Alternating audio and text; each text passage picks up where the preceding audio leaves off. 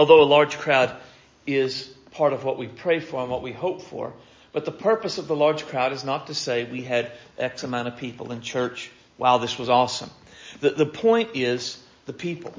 Every number represents a person who came to church, a person who was greeted and welcomed by the people of the church, a person who was either given the opportunity to worship Jesus or see how others worship Jesus. They were to hear a gospel message and then given an opportunity to call on Jesus to save them. When we talk about inviting people or making a big push for people to come, this is always the goal. The goal isn't numbers for the sake of numbers. The goal is numbers because numbers represent people. People who are given the opportunity to hear the gospel and be saved. Our goal is always to see the lost saved, the prodigals restored, the broken hearts healed, spiritually blind to see with spiritual eyes, the spiritually dead raised to new life in Christ, and the captives to be set free. This is what we want. And so we want to pray, begin praying now, 40 days out, for our Easter service. And the first part, what I'm going to do is just give you some specific ways to pray for our Easter service. If you've been here for a time, we've probably seen this handout before. I don't really change it much from year to year. So I'll quickly cover this and then we'll pray here. So we pray for opportunities to invite people to church. That's the first one. We all know people who don't go to church. We know people who don't know Jesus. And so we pray for the opportunity to arise to invite them. That's one reason we start 40 days out with this, is to give the most amount of time to have the best chance to invite, because we don't want to just invite somebody once and leave it there. We want to invite and invite again and again and again. Not so much that we're a pest and they begin to hate us, but enough that they know we care, enough that they remember it on Easter Sunday and they will come. Pray for courage. Take advantage of every opportunity we're given. It can be difficult to invite someone to church. And so when the opportunity arises, pray that there would be courage to say, hey, do you go to church anywhere? If not, why don't you come be my guest on Easter Sunday at our church? Be specific. As much as possible, write down the names of 3 to 5 people you want to invite for Easter Sunday. And then pray for them to come. And then pray for their salvation. Now, let me say with this, don't invite people who go to church. Right? If they go to the Nazarene church or the Pentecostal church or the First Baptist church, they're okay. Right? If they're actively involved in going to gospel preaching, Jesus-believing churches, leave them alone. We're not seeking to bring people from other Bible-believing churches into our church. We want to reach those who do not know Jesus. Pray those we invite will come. If you've invited very many people to church through the years, you know that many people will say, absolutely, I'll be glad to come and I'll sit right beside you. And then on the day they will not come. They say that so that the conversation will end. So pray that they will not only say they will accept the invitation, but pray they will actually come. Pray those who come will come back. Again, if you've been in church for any period of time at all, you've been to church where there was a big crowd on Easter Sunday, and then the next Sunday there was virtually no one there. I've heard it called Easter Sunday is the empty tomb. The Sunday after Easter is the empty pew, because of how few people will come back. Many people see Easter Sunday as their time to check in with church, and then they're done. And we want more than that. Our desire is to see them come to know Jesus and begin to live for Him as their King. Pray there will be more visitors in attendance than members. That'd be great. I did some checking over through my journal. Typically what I do is I write down a number I'm praying to attend, and then I write down after Easter Sunday how many actually attended. So in the time I've been here, unless I'm missing a day, our largest Easter attendance was 154. I think on that Sunday, certainly we had more visitors than members in attendance. We want to pray for that again. We want all of our people who would call this their church home, we for sure want them to be here. But we also want there to be people who don't know Jesus. People who have no church home to come, to feel welcome, to meet Jesus. Pray for visitors to feel welcomed into our church. One of the fears, if you're an introverted kind of person in the natural world, then you know the fear of going into a place where you don't know many people or anyone. The danger of whatever. The fear of maybe they're going to call on me. the fear that they're all going to exclude me, that no one's going to like me. And it does happen. I don't think our church is that way. But Kelly and I, in fact, went to a church years ago to preach. I went to preach. And I was the guest speaker for the day. And it was a big crowd, a big church. And during the handshaking time, exactly 0 people came and introduced themselves to us, shook our hands, or did anything. It was interesting. And we sat kind of close to the front so they saw us. But it was just an interesting thing. I had never seen that before. I'd always heard that happens to people in churches. They come and no one welcomes them. No one makes them feel welcome. But we don't want that to be the case here. We want them to feel welcomed by those who this is their church. Pray believers would arrive Easter with a sense of expectation and excitement. Not that our expectation and excitement really changes what God is going to do, but our expectation and excitement, it affects how we worship. It affects our attitude in the service, and people around us can sense that. I mean, you know, if you're around someone, you can tell if they're depressed. You can tell if they're discouraged. You can tell if they're kind of faking and just going through the motions. We don't want visitors to come into our church and sense from us anything other than the fact we believe our God is awesome. We believe our God is great and He is going to do wonderful things in our midst on that day. So pray we would have that mindset on Easter Sunday. Pray unbelievers that as they arrive, the Holy Spirit would already be working in their hearts, working in their minds, preparing them for what God is going to do in them. That they would come not just because somebody invited them, but they would have accepted the invitation because they began to realize there is something missing in their life. And as they sat through the service and as we preach Jesus and sing about Jesus, they would realize Jesus is what's missing in their life. Pray we would all be aware of God's presence in our service.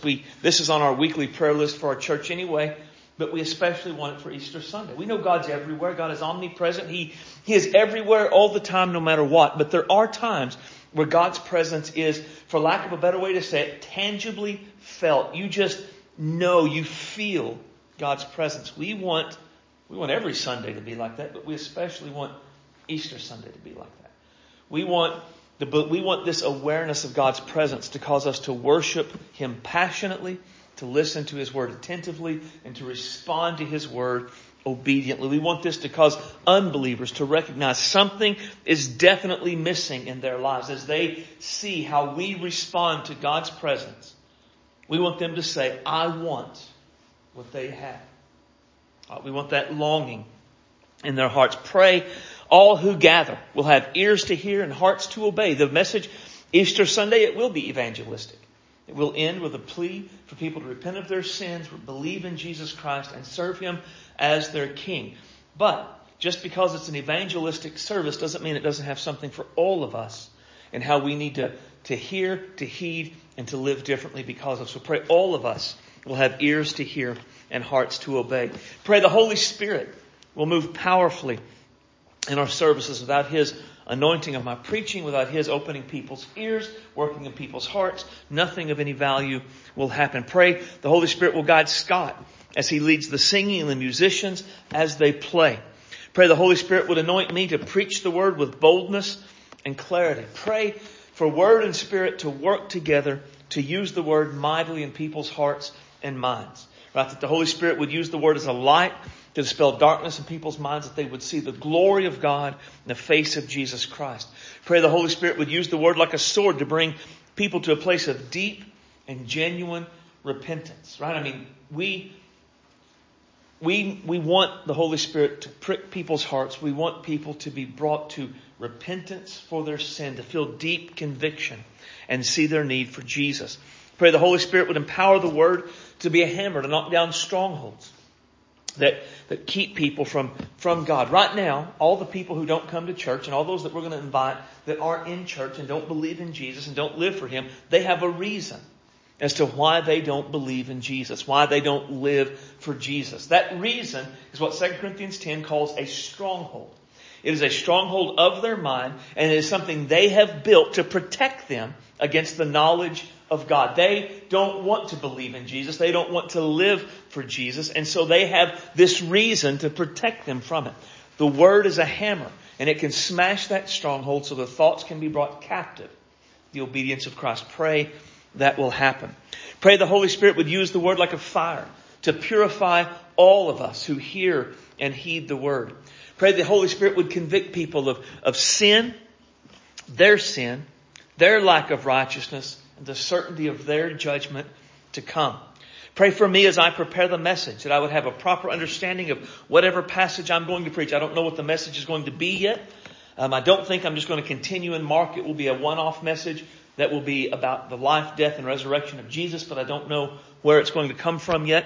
So pray whatever passage the Lord lays on my heart, I would understand it. I don't want to add or take away anything of what God wants from the passage, that I would have a clear idea of what God wants said through the passage. Pray for liberty during the invitation for people to respond, whether they come to the altars or whether they don't. That's not the important thing. The important thing is that in that moment, when every head's bowed, every eye's closed, as we say, they're doing business with God, that in that moment, there's no distractions. Right? I mean, that is a holy and important moment. And so we want to pray people won't be fiddling with their purses, and they won't be putting on their coats, and they won't be playing and unwrapping gun wrappers and opening up mints and making all of this noise to distract people. All of those things, I don't think those things necessarily keep people that want to get saved from getting saved. But if I'm not really sure, and I can use this as something to distract my mind from that rather than what the Holy Spirit is dealing with me about, that's what I'll do. So we want there to be liberty in that moment for people to respond to Jesus. Pray marriages and families will be strengthened and restored. When people get saved, it makes a difference in the whole family. So pray that would begin to happen. Pray the lost would be saved, the prodigals would be restored, captives would be set free, broken hearts would be healed, and spiritually dead would be raised to new life in Christ. Pray God would work in many mighty ways. So everyone who's here, the lost, the saved, and everyone else, they would be changed from glory to glory. The ultimate purpose of all of it is for all of us to be like Jesus. So there'll be something in that service that would change all of us and make us a little more like Christ. Pray there would be specific deliverance from bondage to alcoholism, drug addiction, sexual addiction, and what other form of immorality is common in the lives of the people. We know our community. We know what's here, what's abounding, what is in people's lives, the people we're going to invite. We know what they're enslaved by. So pray against it. Pray specifically God would deliver them from that issue, whatever it may be. Pray God would plunder hell to populate heaven. And I would say consider fasting at least one day a week between now and Easter for the Easter service. So what I want to do now is come to the altar to pray. Those that want to, or pray where you are. Pray just a few of the things on that list. If you already know who you plan to invite, pray for them by name today. Start right now. If you don't know, begin to pray for God to lay people on your heart and to bring people in your path. If you would, everyone that would, come to the altar to pray, and when we're finished praying, we'll move on with the service.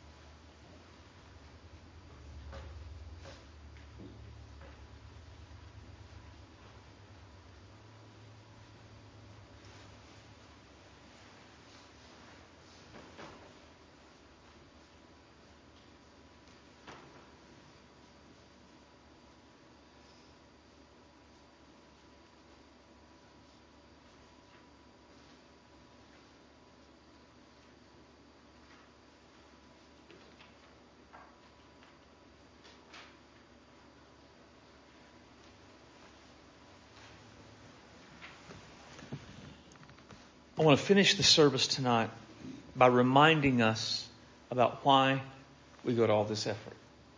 Why we start 40 days out praying, inviting, why we invite and pray these specific sort of things. Why we put forth this kind of effort for this one day. I mean, not just for this one day, but especially for this one day. Nothing I'm going to say tonight is new information. But I do want the service to end with this kind of on the forefront of our minds so that it would weigh heavily on our minds and on our hearts.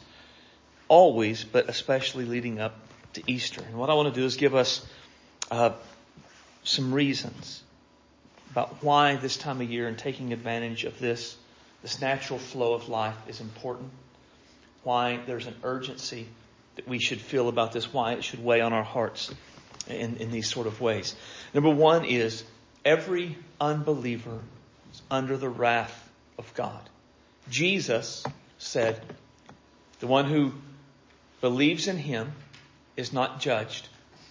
The one who does not believe has been judged already because he has not believed in the name of the only Son of God. The Apostle John, writing about the words of Jesus in that chapter, says the one who believes in the Son has eternal life, but the one who does not obey the Son will not see life, but the wrath of God abides on him. Now, I use the words of Jesus specifically and intentionally because so often we're taught that Jesus wouldn't have said things like this. Jesus just kind of wanted us to love each other, to be nice and be happy. As long as we did those things, everything would be okay. He would not be judgy and He would not be condemning. But that Jesus really isn't the Jesus of the Bible. The Jesus of the Bible says things like the one who believes on Him, the Jesus of the Bible, is not going to be judged. He is not condemned. But the one who does not believe on Him is condemned or is judged already. So believers and disciples of Jesus, we aren't judging people or condemning people when we say you must believe on Jesus. What we're doing is stating a fact. The fact is, every person who has not repented of their sins and believed in Jesus is at this moment under the judgment of God.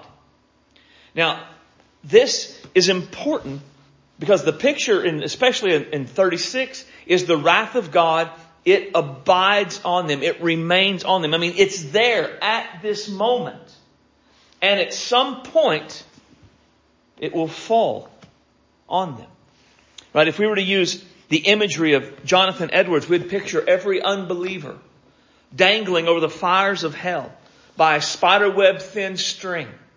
The string could break at any moment, plunging them into eternal damnation.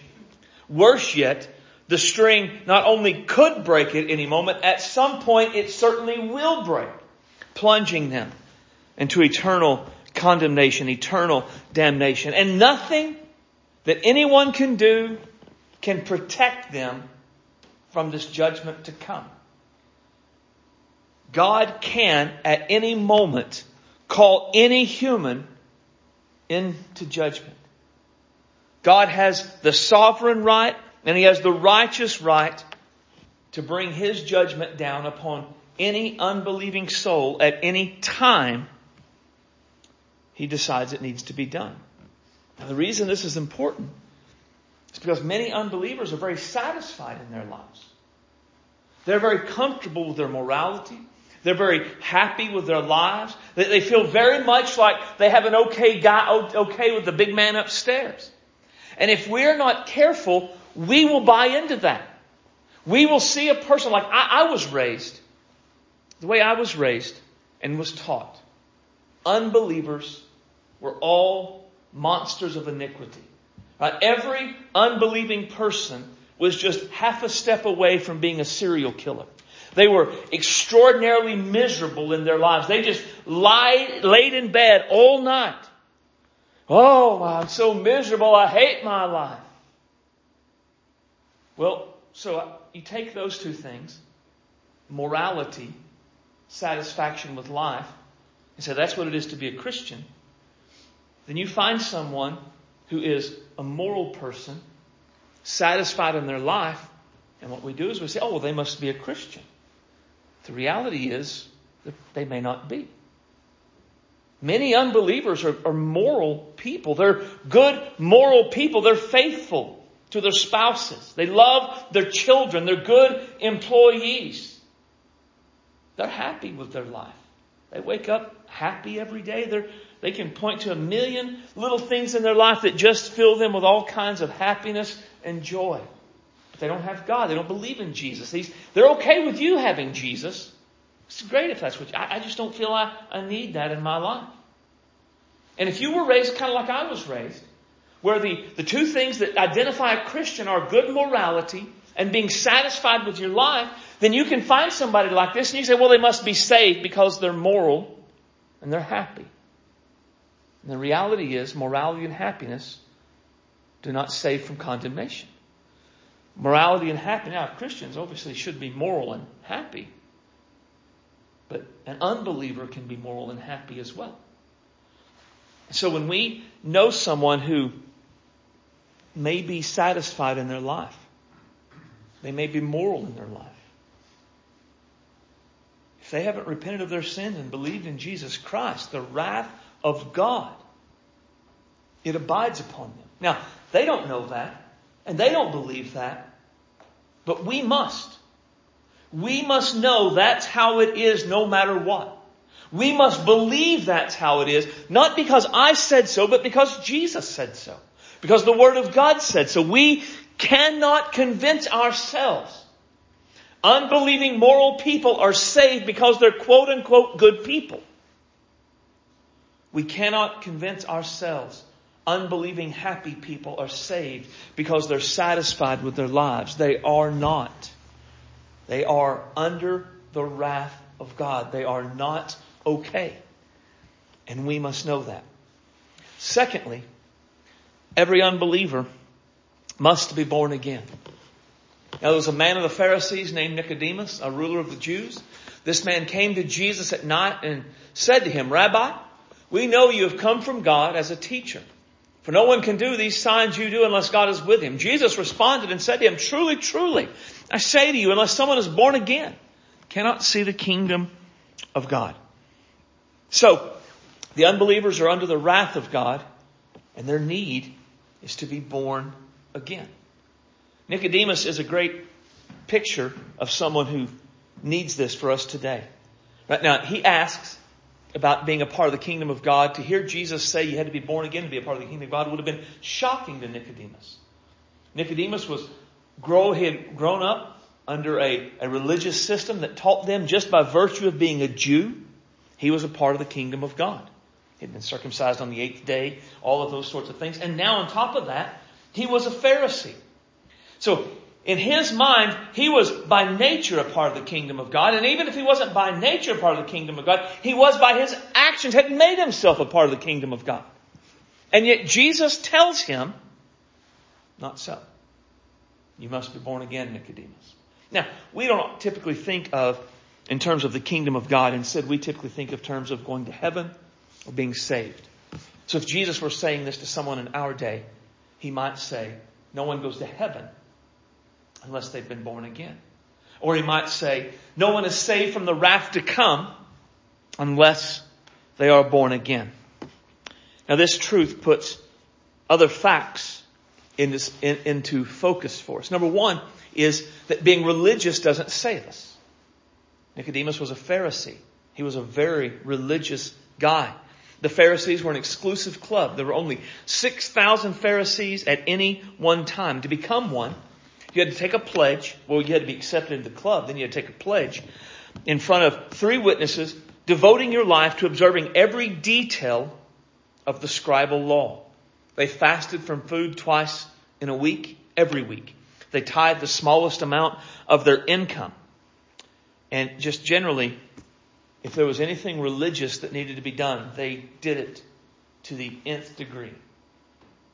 And yet, despite all of his religion, Jesus tells Nicodemus he must be born again. Now, what's really astonishing about this, and really important for us to see in this, is Nicodemus is not religious in the wrong religion. Nicodemus is not a devout, righteous follower of Baal. Nicodemus is not a devout religious follower of Zeus.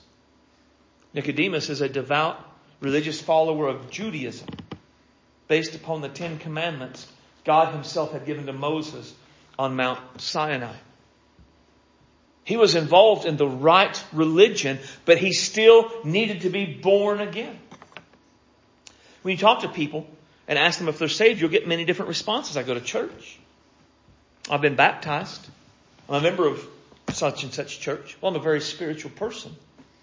And what they're all saying, without saying it, is, in my own way, I'm religious. The problem with this is religion doesn't save. It doesn't save even if it's the right religion. Someone can go to our church, and they can be raised in our church, and I could baptize them. And they could be members and tithe and give and be active. And yet if they have never repented of their sins and believed upon Jesus and been born again, they're lost. Being religious doesn't save anyone, regardless of what religion someone is religious in. Another reality is morality doesn't save. As a Pharisee, Nicodemus was a moral person. This was a natural outflow of his religion. He was a good husband. He was a good dad. He was a good neighbor. He helped the poor. He was trustworthy. If you went out of town, he's the guy that you would trust to pick up your mail. Anything you could think of that would describe a good moral person would fit Nicodemus.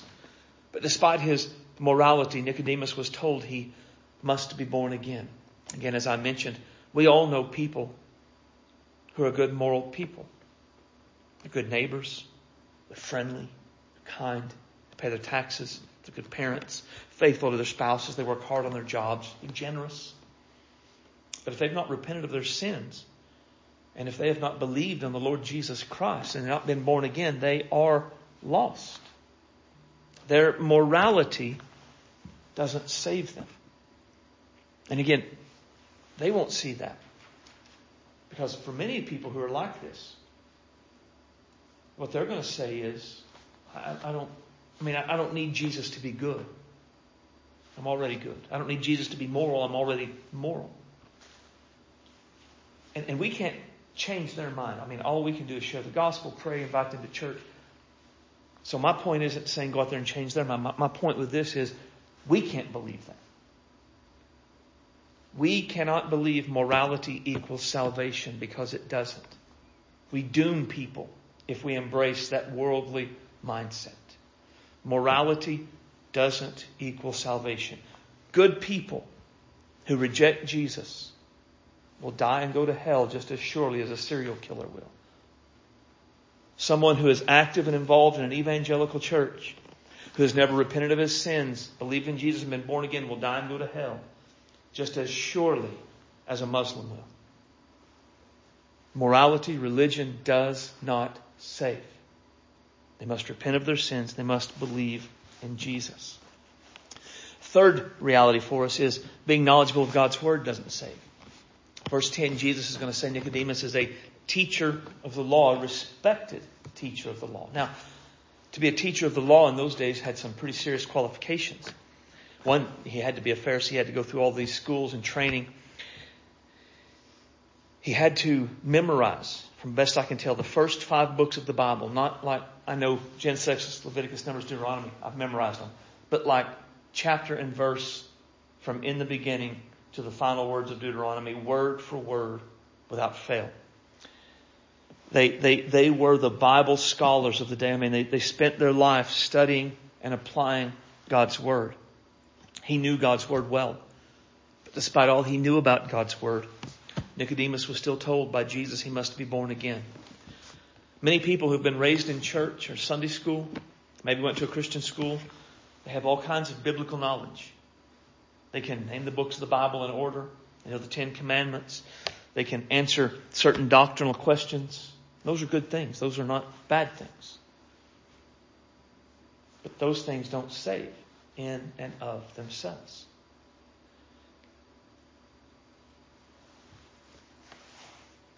Every person, no matter who they are, no matter how moral they are, no matter how religious they are, or how well they know God's Word, must be born again.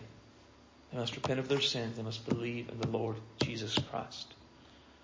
They must do this because only Jesus can save. It says, this is good and acceptable in the sight of God our Savior, who wants all people to be saved, to come to the knowledge of the truth. There's only one God and one mediator, also between God and mankind, the man Christ Jesus, who gave himself as a ransom for all, the testimony given at the proper time. There's only one way. There's only one God. And there's only one way to that God. And that is through Jesus Christ. God wants everyone to be saved, come to the knowledge of the truth. But the only way anyone will be saved is through Jesus Christ. Again, this is something basic, something we know. But it's something we should frequently meditate on. The only way anyone will be born again and saved from the just judgment of God is by repenting of their sins and believing in the Lord Jesus Christ. If someone were to come to me and want to be baptized, and I asked them the right questions and they gave the right answers, but they had not repented of their sins and believed in Jesus Christ, and I baptized them, they would be just as lost as they ever were. Getting them wet would not save them. If someone were to come to me and say, I want to join the church, and I would ask them the questions to ensure they're saved. We have a membership class we have, and salvation is the very first one. Baptists believe in a saved membership, and what we mean is someone has to be saved so they can be a member of our church. And if they were to answer all the right questions and affirm that they were saved, we would bring them before the church, we would vote on them and make them members of the church. That would not save them if they had not repented of their sins and believed in the Lord Jesus Christ. If they have good morals. Even if at one point they had bad morals, and they clean themselves up, and they turn over a new leaf, and they begin to live and act and talk and look differently. If they haven't done this through repenting of their sins and believing in the Lord Jesus Christ and being born again, they're not saved. Nothing but Jesus saves. Nothing but Jesus saves. This is key. This is why we pray for 40 days leading up to the time when more people are willing to come to church than any other day of the year. This is why we unashamedly invite people to our church. We're not saying our church is better than every other church. We're not saying we're better than those we're inviting. We're saying when you come here, here are things that will happen. People will hopefully, and I believe would, be friendly to you. You will sing songs about God and about Jesus and about salvation. And even if you don't understand them, the gospel is going to be presented over and over again through the songs that we sing. People are going to pray and cry out to God for a variety of things. And you're going to be given an opportunity to cry out to God too if they come. No matter what else happens, we're going to preach. It's going to be a Bible message. It's going to be a gospel message. Jesus is going to be the hero, not us, not anyone else, but Jesus. And at the end, they will be given an opportunity to respond to what God's Word has said to them. They will be given, hopefully, clear instructions. You need to repent. Here's what that means. You need to believe. Here's what that means. You need to live for Jesus. Here's what that means. And that's not saying I'm going to do it better than anybody else is going to do it. That what we're going to do is better than what anybody. What we're saying is it will happen here. And it will happen here not because we're great, but because Jesus is. It will happen here because Jesus alone saves. That's why we're going to sing songs about Jesus and not songs about the world. That's why we're going to pray to Jesus and not chant or meditate. That's why I'm going to preach about Jesus rather than about something from the newspaper or something funny I thought happened this last week. Because Jesus alone saves. And we are confident of that. We believe that. We know that. And so we give all we have to invite people to come because that will happen here. They will be given an opportunity to meet Jesus here. They will hear about Him, because faith comes by hearing, and hearing by the word of Christ.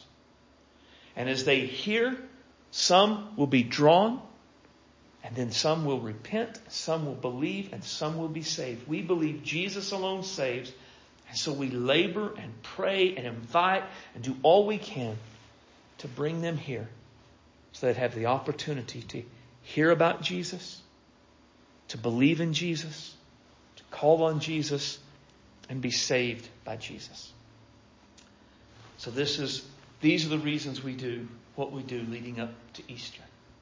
And again, we know these things, but it's good to be reminded of familiar things over and over again. So here's what we're going to do. We're going to take a few minutes and we're going to pray where we are and ask God to drive these truths deep into our hearts.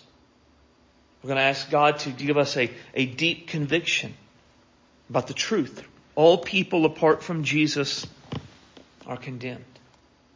We're going to ask God to give us a fresh vision for how desperately people need Jesus. And we're going to pray for many opportunities to invite people to church so they can hear about Jesus. Let's pray.